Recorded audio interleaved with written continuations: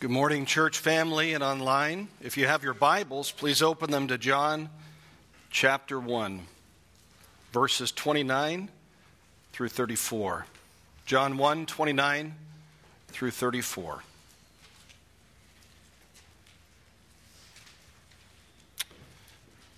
The next day, he saw Jesus coming to him, and he said, "Behold, the Lamb of God, who takes away the sin of the world. This is he on behalf of whom I said, after me comes a man who has a higher rank than I, for he existed before me. I did not recognize him.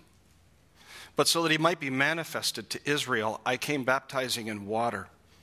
And John testified, saying, "I have seen the Spirit descending as a dove out of heaven. And he remained upon him, and I did not recognize him. But he who sent me to baptize in water said to me, he upon who you see the Spirit descending and remaining upon him, this is the one who baptizes in the Holy Spirit. I myself have seen and have testified that this is the Son of God." Let's pray. Father, we want to behold Christ.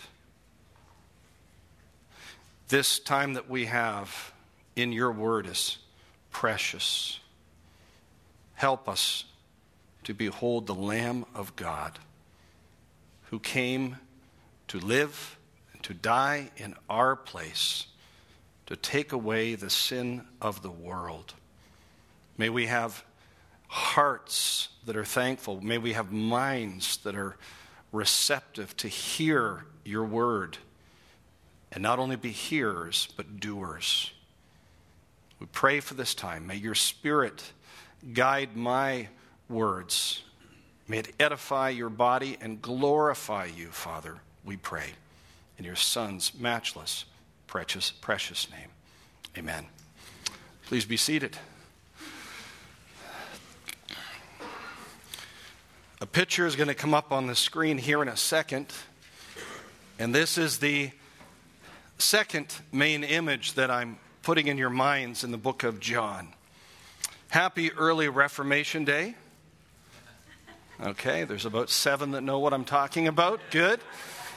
Reformation Day is celebrated October 31st every year.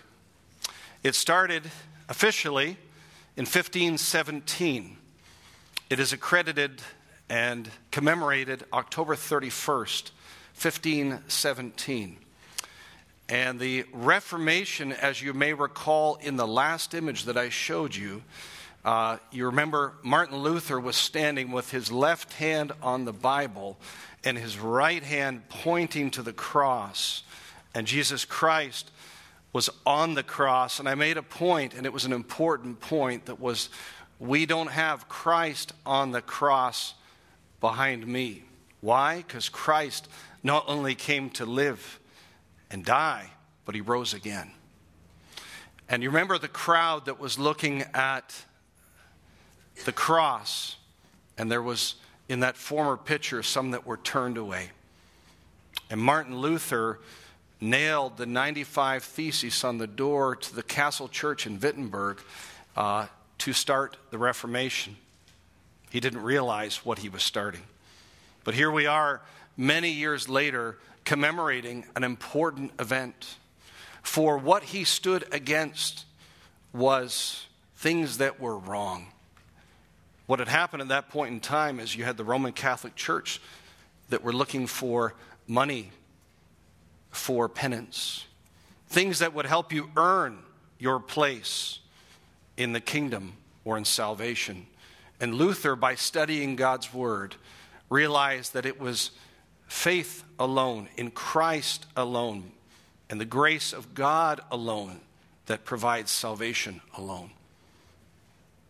This next picture I want to draw your attention to comes from an altarpiece in Ghent, Belgium.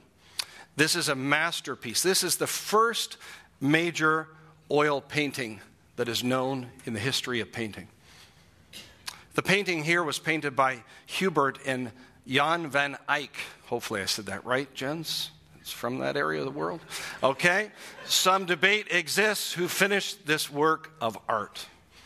But what there is no debate over is that this painting has one central figure, which is the Lamb of God.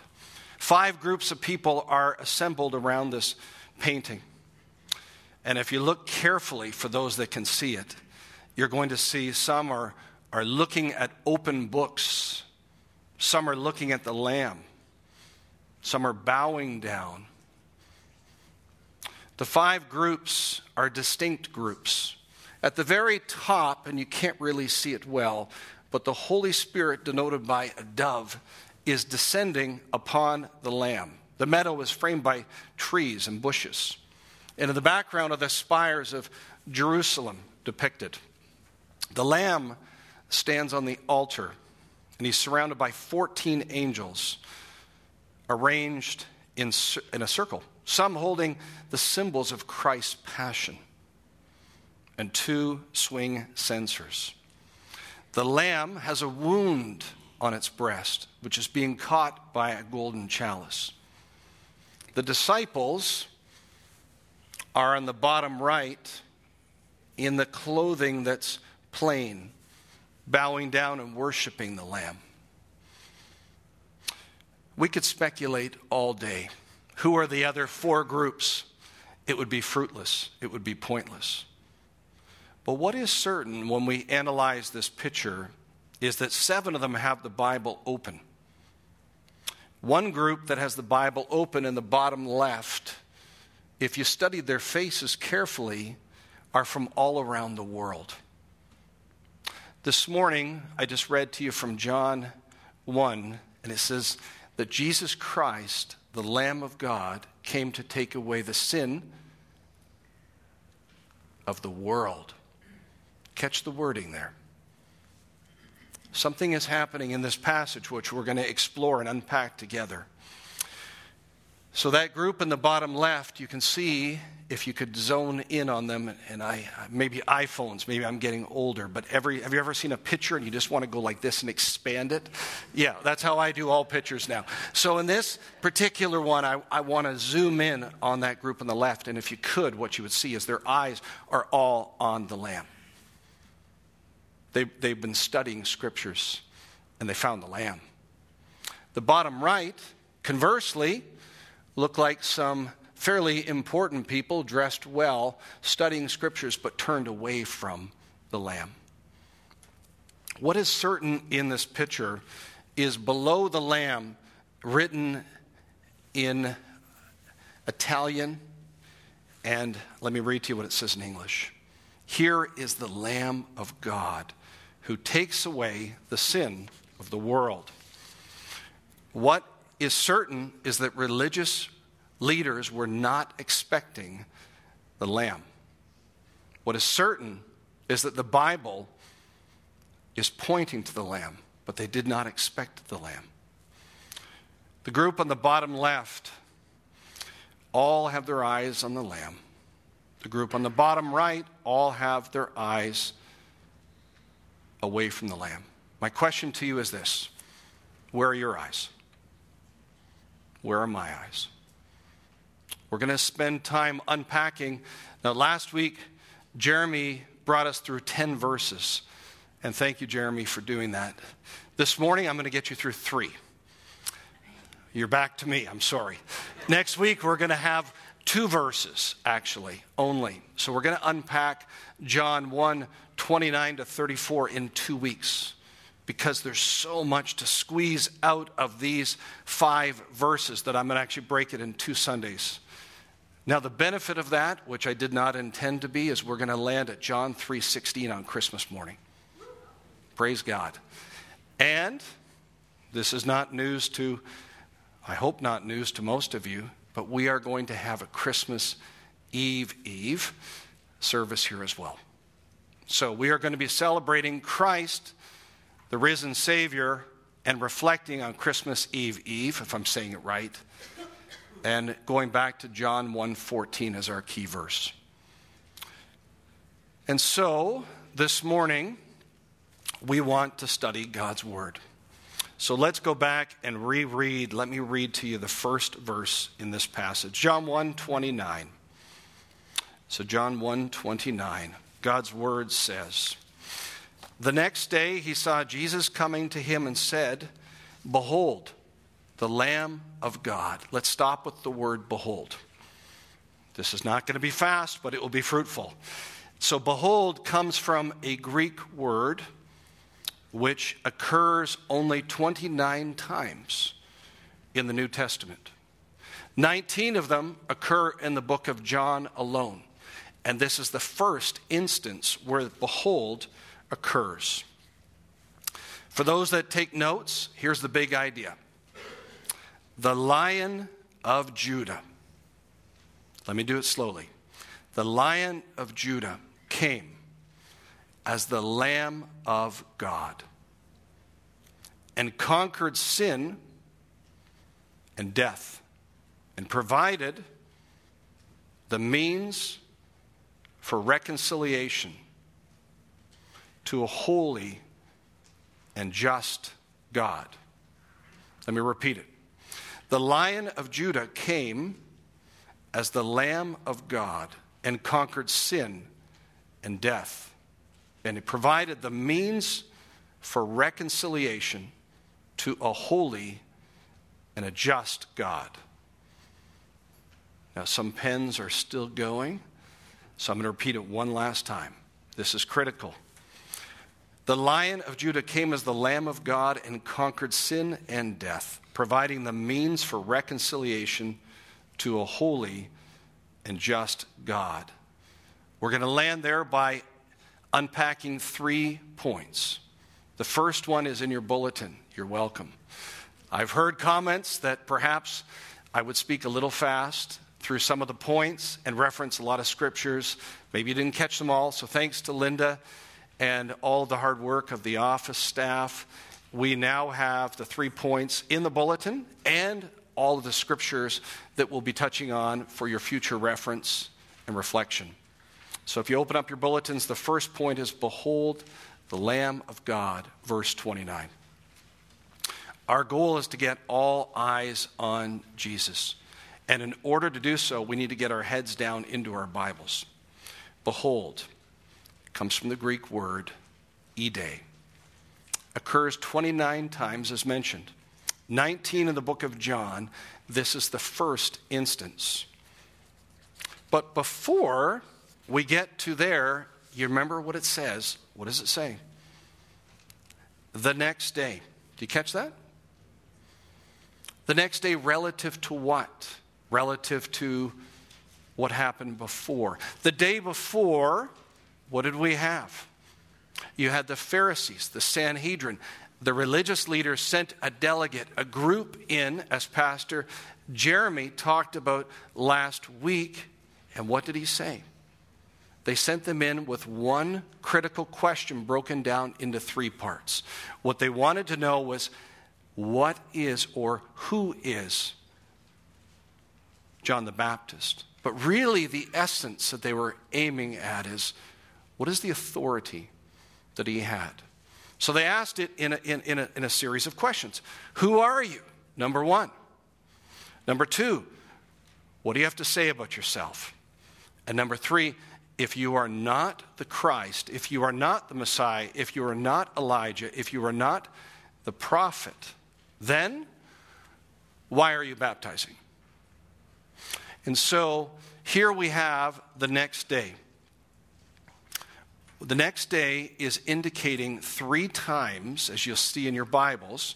If you scan forward and look at the major chapters that come after this, you will start to see this rhetoric happening again and again.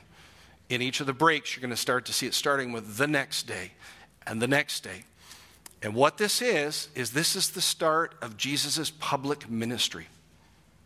And so if you scan quickly down in your Bibles and look with me, let me take you through where you're going to see this. So John 1:29, the next day. Fast forward to verse 35. Again, the next day. Look down to verse 43, the next day. And the day after that, it starts in John 2, verse 1, on the third day. Jesus' public ministry has started. Behold, the Lamb of God.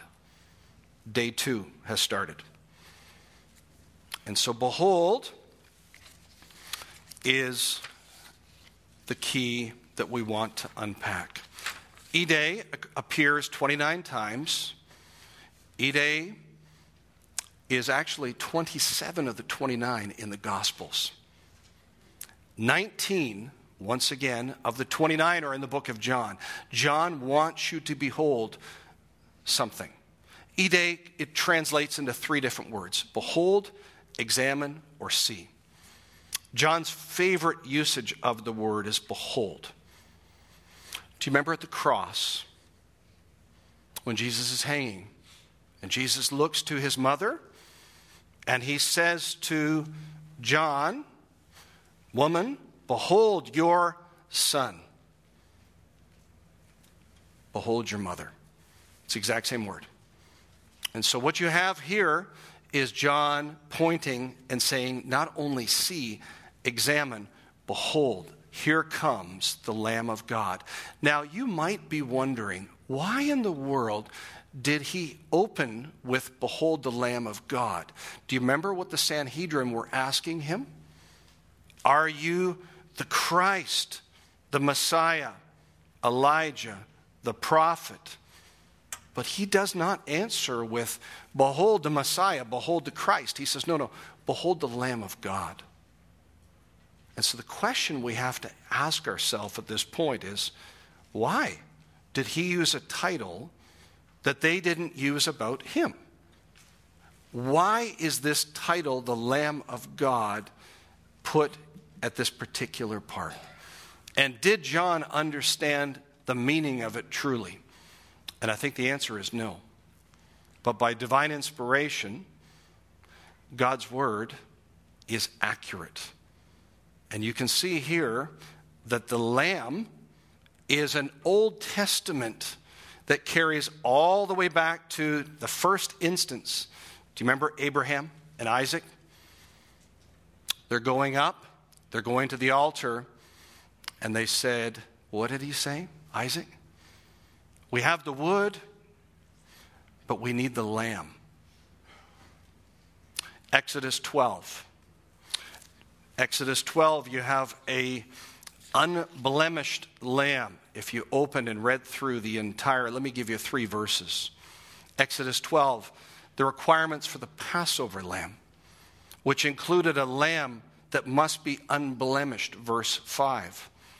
And when it is slaughtered, the blood is to be put on the doorposts in the lintel, from verse 7. And so in the Old Testament, there was already a sacrificial system for sin and atoning, but it was temporal. Now, Matt got one of the wonderful passages of Genesis that did not include all of the names, so you're welcome on the assignment of that one. Poor Dwayne had those. But when you go back to Genesis 3 and all to Genesis 6, what do you see from the very start of mankind? There is corruption ever since sin has entered in the world, to the point, as we've read today from Genesis 6, that the corruption was so deep, that there was one that God looked to become a foreshadowing, and an ark that was coming to become a form of a salvation. All of these were temporal signs. These were not permanent. But all of these would foreshadow and point to a permanency that would come in and through Christ alone. And so what you see here in the Old Testament sacrificial system, Leviticus 1 through 3. Let me read to you God's word.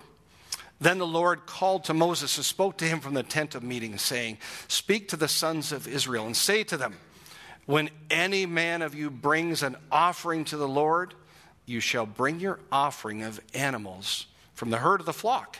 If his offering is a burnt offering from the herd, you shall offer it a male without defect.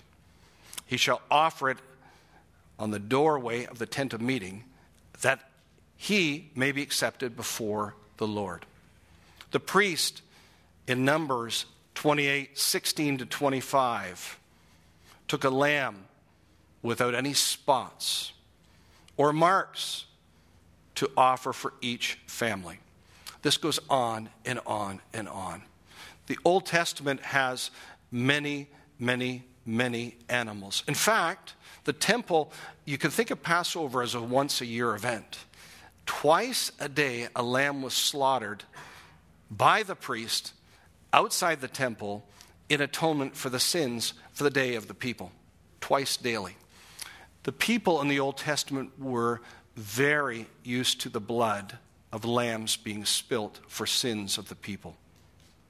Spotless is constantly being used without defect as a foreshadowing of what would be required permanently. We know that there's several instances throughout the Old Testament.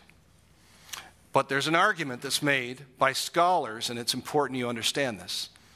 Well, was it really a lamb?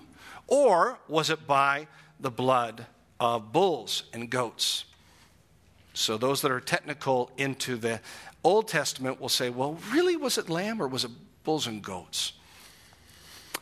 And the scapegoat was driven out in the wilderness, but the lambs were not perhaps used explicitly for sin offerings. I think they're wrong. How do I know so? Isaiah 53. And this is what God's word says to us. The servant was wounded for our transgression and bruised for our iniquities. And God laid the servant on him the sins of the iniquities of us all. Most significantly, and this is why I believe it to be accurate, the New Testament tells us in the naming of Jesus as the Lamb of God. The Old Testament, all of the blood that was spilt in the temples for the people, for the sins, are pointing forward to Jesus, the Lamb of God, who would take away the sin of the world. The suffering servant, the servant who was wounded for our transgression, bruised for our iniquities, as Matt has already mentioned. God laid on the servant the sins and iniquities of us all. Isaiah 53, verse 6. And in verse 7, it continues. Like a sheep before its shearer is silent, so he opened not his mouth. The servant was wounded for us. John 1:29, and look down to verse 36 with me. Behold, the Lamb of God. Twice referenced. There's also references in Hebrews 7:27. The death of the spotless lamb pointed toward the true lamb that would give his life in our place once and for all time. And finally, 1 Peter 1:19, but the precious blood as of a lamb, unblemished, spotless, the blood of Christ. The Lamb of God. Do you want to behold him? This is not a rhetorical question. Examining Christ, realizing who Christ is, reorients everything.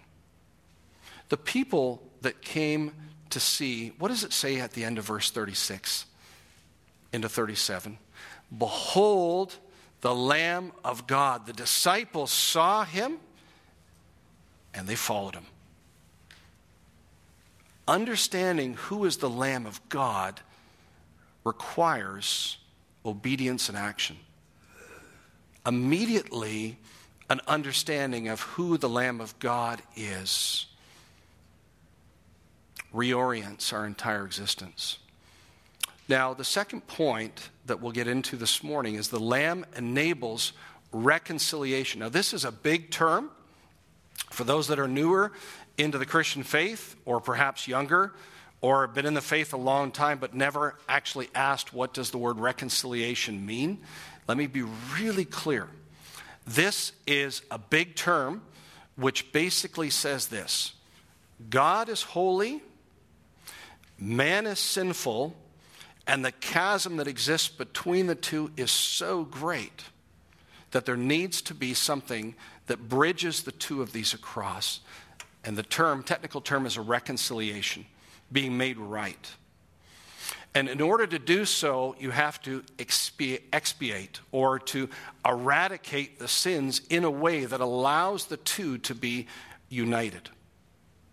And so how can man that is a sinner expiate or reconcile man to a holy God? And so reconciliation is the crucial part to catch from this text. For what God's word teaches us is that all of the sacrificial systems weren't working. In fact, they were all pointing forward to the Lamb of God who would take away the sin of the world. So the Lamb enables reconciliation. For those that take notes, I think this is one of the most important points. Let me read it to you slowly. The Lamb enabled reconciliation through his sacrificial substitution, which satisfies the wrath of God. So the Lamb enabled reconciliation through his sacrificial substitution, which satisfied the wrath of God. I used 3 S's. I did my best. Sacrificial system that satisfies the wrath of God. Some of you may have read the book, The Lion, the Witch, and the Wardrobe. I see some smiles. I see some head nods. Maybe some of you saw the movie, which, by the way, is now showing up as a classic, which means I'm getting really old really fast. Okay? I don't know how that can be when it's in the 90s or whatever it was, and it's now a classic. But anyways, in the book or in the movie, the character of Jesus Christ is portrayed by Aslan the lion. And for those that know the story, you'll remember one of the 4 Pevensey kids chose to follow his own way, wanted his sweeties, his treats. And so he lied. He pretended that he didn't go in and talk to the white witch. He tried to come back to get more of the things that he wanted. And the witch realized, and if you remember the scene, she wanted him to bring his siblings because the witch wanted to kill all of them. And so through his sin, the witch had dominion over his life. Perhaps you know what that's like before you're a Christian. And so Aslan makes a sacrificial substitute, and the scene is beautiful. It's a tent, and the witch comes up to the tent, and she walks in, and the lion is powerful. And something happens behind closed doors that nobody understands at the time. She leaves, and Aslan is murdered on the stone table. And Lucy, the little girl, one of the 2 girls, and her sister Susan Pevensey are standing weeping. The lion has been bound. The lion has been shaved. And the lion is been slaughtered on the table. I appreciate the background music for my scene. And the lion has been slain. And the girls are standing crying. They can't believe that the great lion has been killed.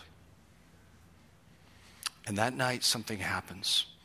In the darkest hour, just when all hope seems lost, if you remember the scene, the sun rises, the table cracks, and the girls turn, and the lion's gone. And they said, "Who took him? Why would they do this to his body? Have they not done enough?" And then from behind them, a great voice says, "Who are you looking for?" And what they didn't realize is that he had to die. And they turned around, and Aslan was not only standing alive, but was bigger and more powerful and more majestic. Aslan clarified that the witch knew the deep magic, but there is a magic which is deeper still. Her knowledge only went back to the dawn of time. But if she could have looked a little further back into the stillness and into the darkness before time dawned, she would have read that there was a different incantation. She would have known that when a willing victim, listen, when a willing victim who had committed no treachery was killed in the traitor's stead, the table would crack and death would start working backward. That's it. Key words that Lewis penned in this were "in the place of," but also where there was no treachery. In John 1:29-34, we get the ability to understand not only who, by verse 34, who is it? It's Jesus Christ, the Son of God. Who is the Lamb of God, back to verse 29. But 30 is the key to understand verse 29. Look to verse 30. And so what we see, once again, when we go back and we read God's word carefully, the next day he saw Jesus coming to him, and he said, "Behold the Lamb of God, who takes away the sin of the world. This is he on whom behalf I said, after me comes a man who is a higher rank than me, for he existed before me." That's the key. The grounding in verse 30 is the eternality of the Son, as we've already addressed. Oh, when was that? Let's go back to the very beginning. John 1, verse 1. In the beginning was the Word, and the Word was with God, and the Word was God. So now what John is telling us is, I've already told you this. There weren't verses, there weren't punctuation like this, but he's saying, I started my letter with this. This is the eternal Son of God, who was with God, who is God. And therefore, the reason why he can provide reconciliation is, as 1 Peter 1:18-20 states, when Peter, another eyewitness, described how Christ ransomed or reconciled us, this is the language he used. You were ransomed from your futile or inherited ways of your forefathers, not with perishable things, such as silver or gold, but with precious blood of Christ, like that of a lamb without blemish or spot. Every person born in an ordinary way is an ordinary sinner. Every person born in an ordinary way is an ordinary sinner, which is extraordinary. What do I mean by that? The reason why we celebrate Christmas is not because of anything we deserve, but the reason that we celebrate Christmas is that someone came in an extraordinary way to take away the sin of the world. And the only way that was made possible was verse 30. It is God. And the reason that we know it's God is John 1:14, our memory verse. He took on flesh. Who took on flesh? God. And remember I said to you 2 weeks ago, he didn't just take on flesh for a week or 33 years. Permanently, going forward, in our place, came to live, came to die, and lived a sinless, perfect life, and was killed on our behalf. Therefore, he qualifies. Do you catch the Old Testament? Spotless, blameless, without defect, lamb, sacrificial, pointing to this moment, And what does John say? Not behold the Messiah, not behold the Christ, not behold Elijah, not any of those things. What does he say? Behold the Lamb of God. And here we are. Every person born in an ordinary way inherited Adam's sin. And that's why Paul says, just as sin came into the world through one man, and death through sin, so death spread to all men because all sinned. Romans 5:12. Every man born in an ordinary way is a sinner. And sinners can't take away the sin of sinners. Sinners can't take away the sin of sinners. As a result of the divine conception and incarnation, Jesus did take on flesh for sinful flesh. For his Father was God, not man. My first week with you, I said all false religions constitute two things: an elevation or a diminishing of the humanity or the deity of Christ. And so what I'm encouraging you to think about carefully this morning is that God's word balances those two beautifully. And in verse 30, reemphasizes, yes, he is God, but he's also man. Because God can't die, but men can die. And through his death and through his resurrection, because he is God, he qualifies. Not just because of his life, but because of his sinless life. Through his birth and life, this enabled him, qualified him to take away the sins of the world. This does not mean, let me make sure this is so clear, does not mean that all of the world's sins are taken away. That's universalism, that's heresy. But what this means, this is a code, if you will, that's saying that what Jesus came to do was to usher in salvation to Jew and Gentile. And so what you're seeing here is Jesus is coming to take away the sin, not just of Israel, not just of the homeland, but of all of the world. What is this saying? This is saying his sacrifice isn't just good enough for the temple or the surrounding community, or for that day, or for that week, for eternity going forward. This sacrifice is sufficient. This sacrifice is the only sacrifice that's going to reconcile sinners to a holy and just God. Jew and Gentile. If we don't get fired up at this, I don't know what we're excited about. Because the only reason that you're sitting here saved today, and me, is because of the grace of God. And through the sacrificial atoning of the Son of God in our place. Sin demands punishment.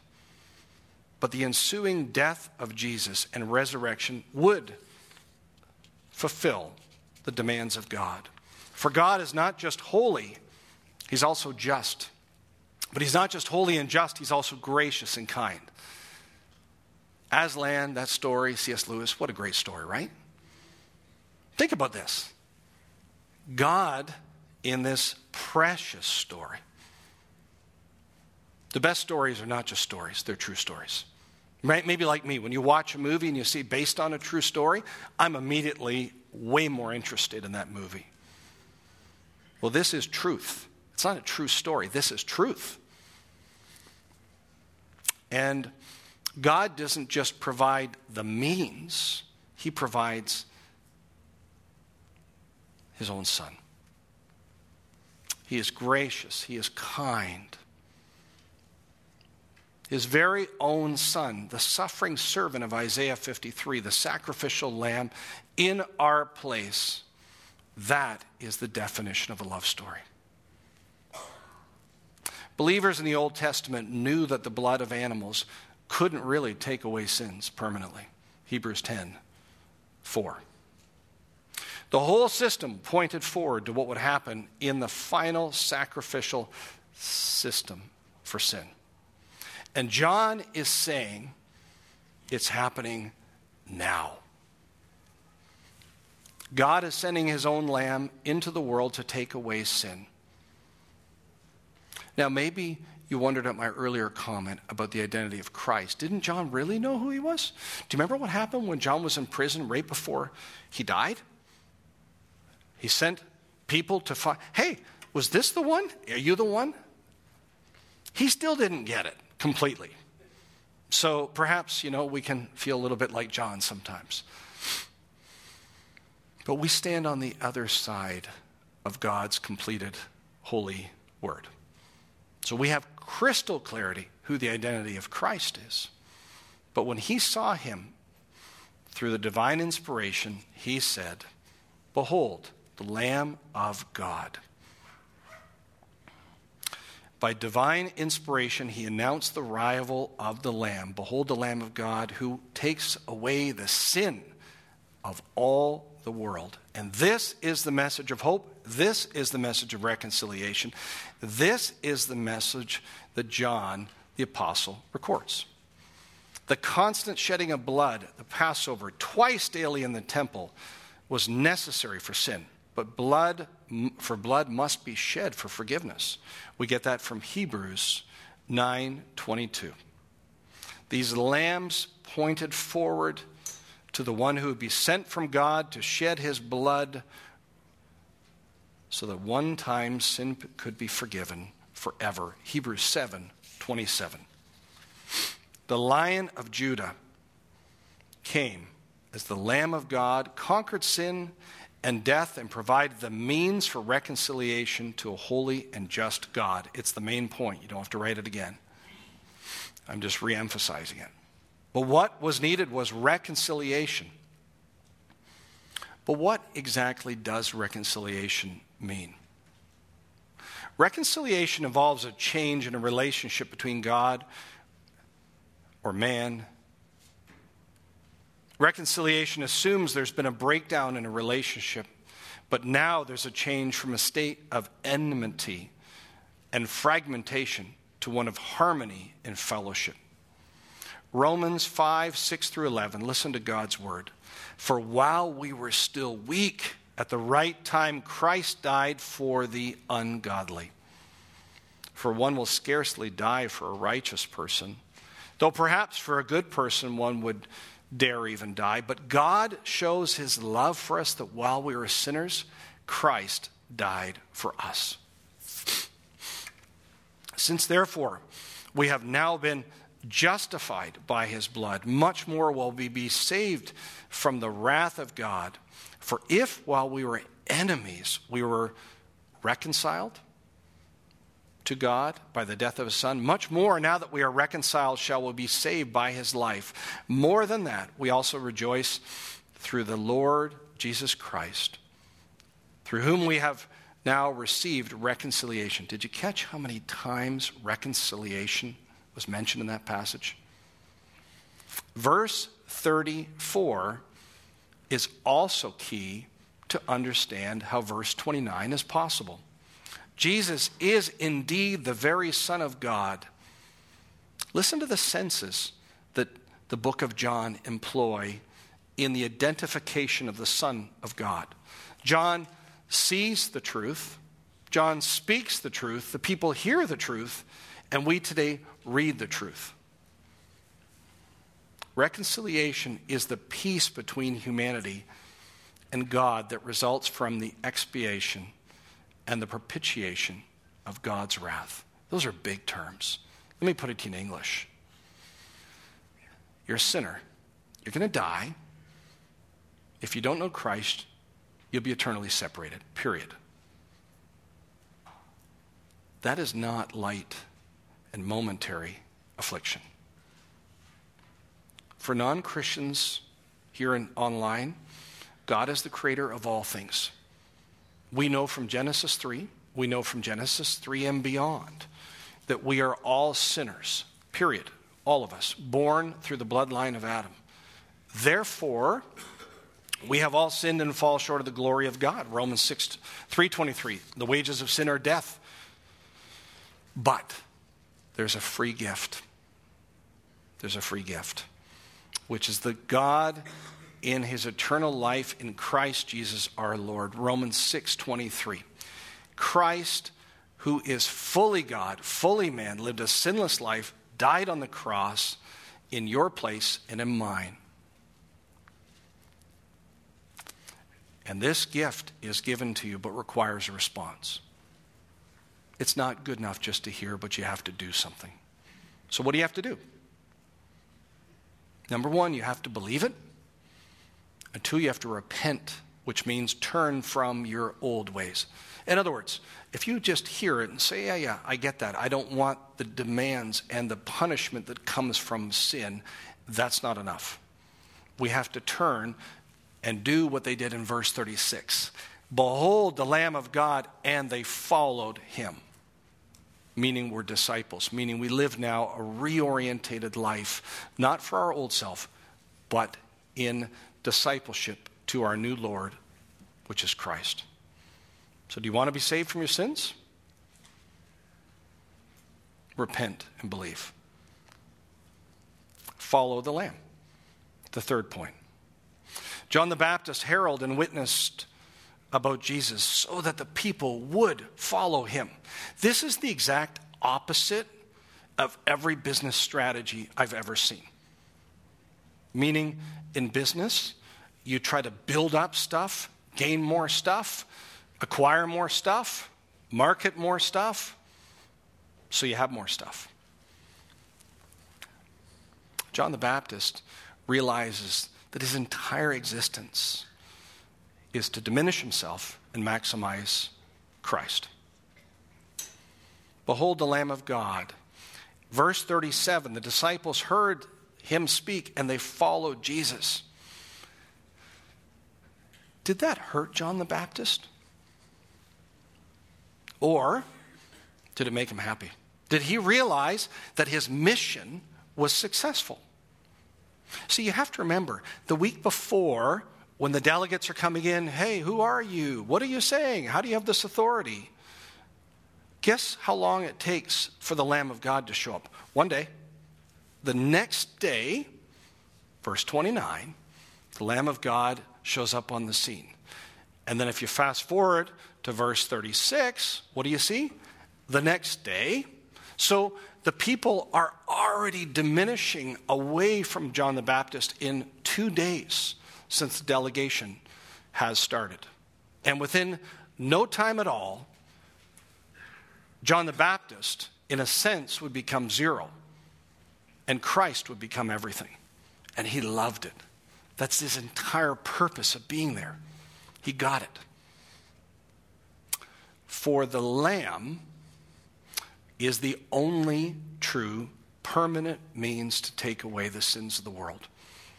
Not universally, but for everybody who believes in him. John 3:16, second half of the verse.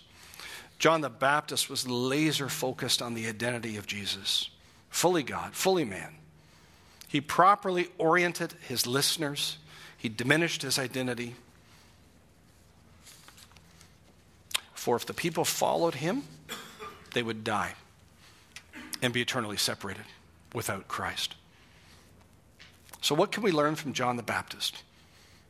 We've spent more time analyzing John the Baptist, I think, than most churches do. I pray it's been a blessing to you.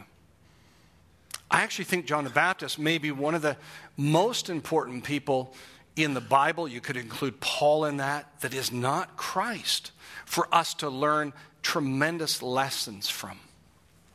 Why? John knew his role as a herald or a witness to the Messiah, number one. John knew that the I am was coming, which means he knew that in his third point, my third point, he knew he was the I am not. And John was performing kingdom work when the Son of God came.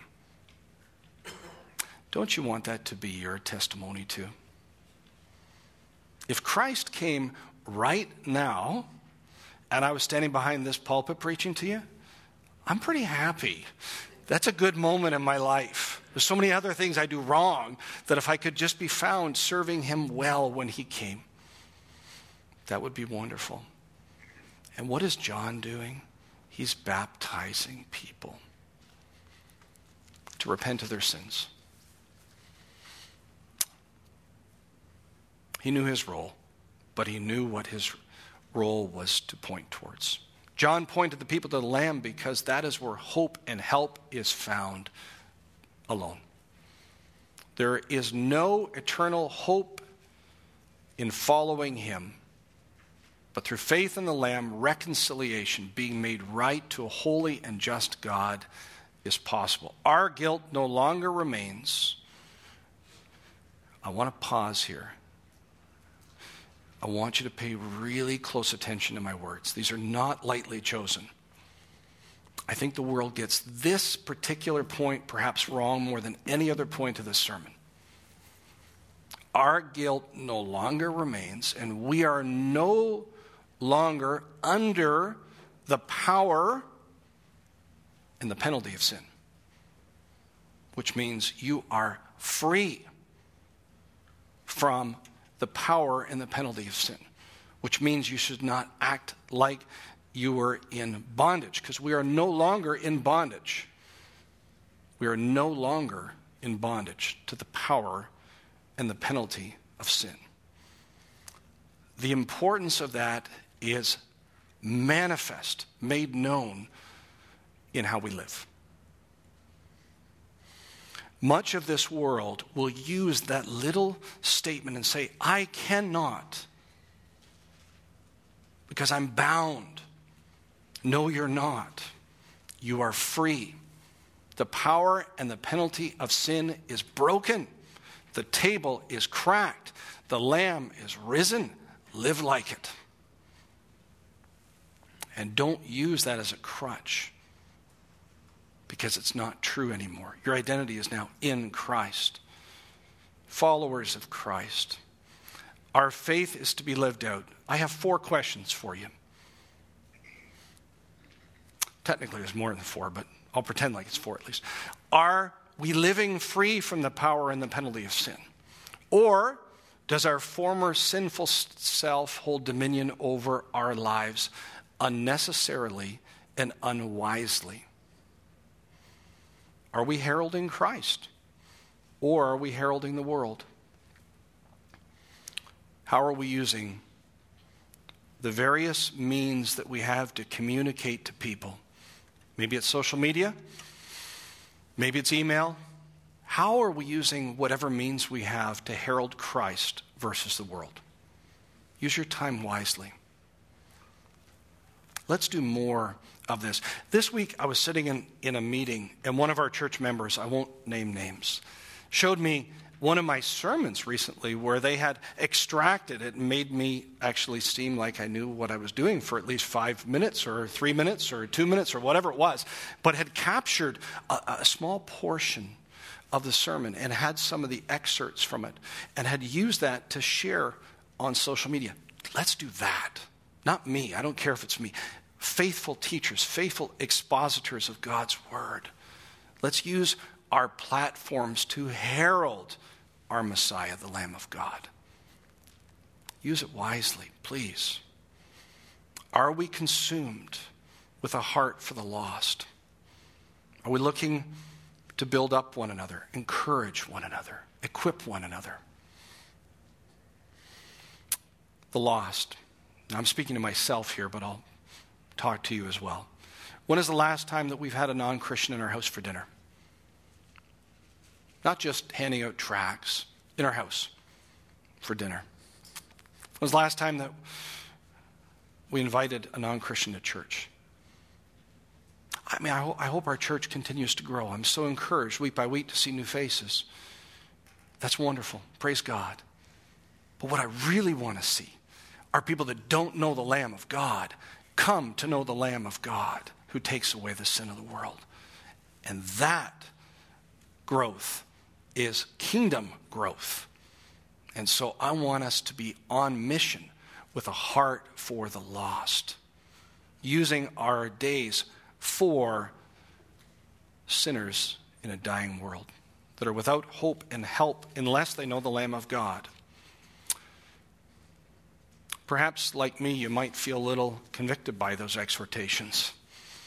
Good, let's do something about it. Let's change our self-orientation to have eyes to see and do something about it, to live with an urgency, because death comes unexpectedly to us all. May we daily behold the Lamb, verse 29. May we have thankful hearts that the Lamb enables reconciliation, verses 29, 30, and 34. And may we all follow the Lamb. Adam and the worship team led you in a song this morning that perhaps was not familiar to you, but I want you to play it again and again and again this week. Andrew Peterson is the author of the song. He also sings Is He Worthy? He also has the children's series Wingfeather Saga or Saga, however you pronounce it in the States. Listen to the words as I close from this hymn, modern hymn. Behold the Lamb of God who takes away the sin of the world. Behold the Lamb of God, the life and the light of men. Where did that come from? John 1. Behold the Lamb of God who died and who rose again. Behold the Lamb of God who comes to take away our sin. Wanders in the wilderness. Oh, hear the voices crying, prepare the way, make straight the path. Your King has come to die. Behold the Lamb of God who comes to take away the sin of the world. Praise God. Let's pray. Heavenly Father, we have just started to unpack the majestic truths found in your words. And I pray that you use your word, which never returns void, to open up hearts that are hardened, and that you use this to save for your glory. God, we pray that as we behold the Lamb, that we don't spend time in our old self as Christians, but we move forward with enthusiasm, with excitement, to share of the hope and the help that we have through Christ alone. May we use our days wisely for your good, your kingdom, and your glory. Thank you for your word. Thank you for your Son. Thank you for your Spirit.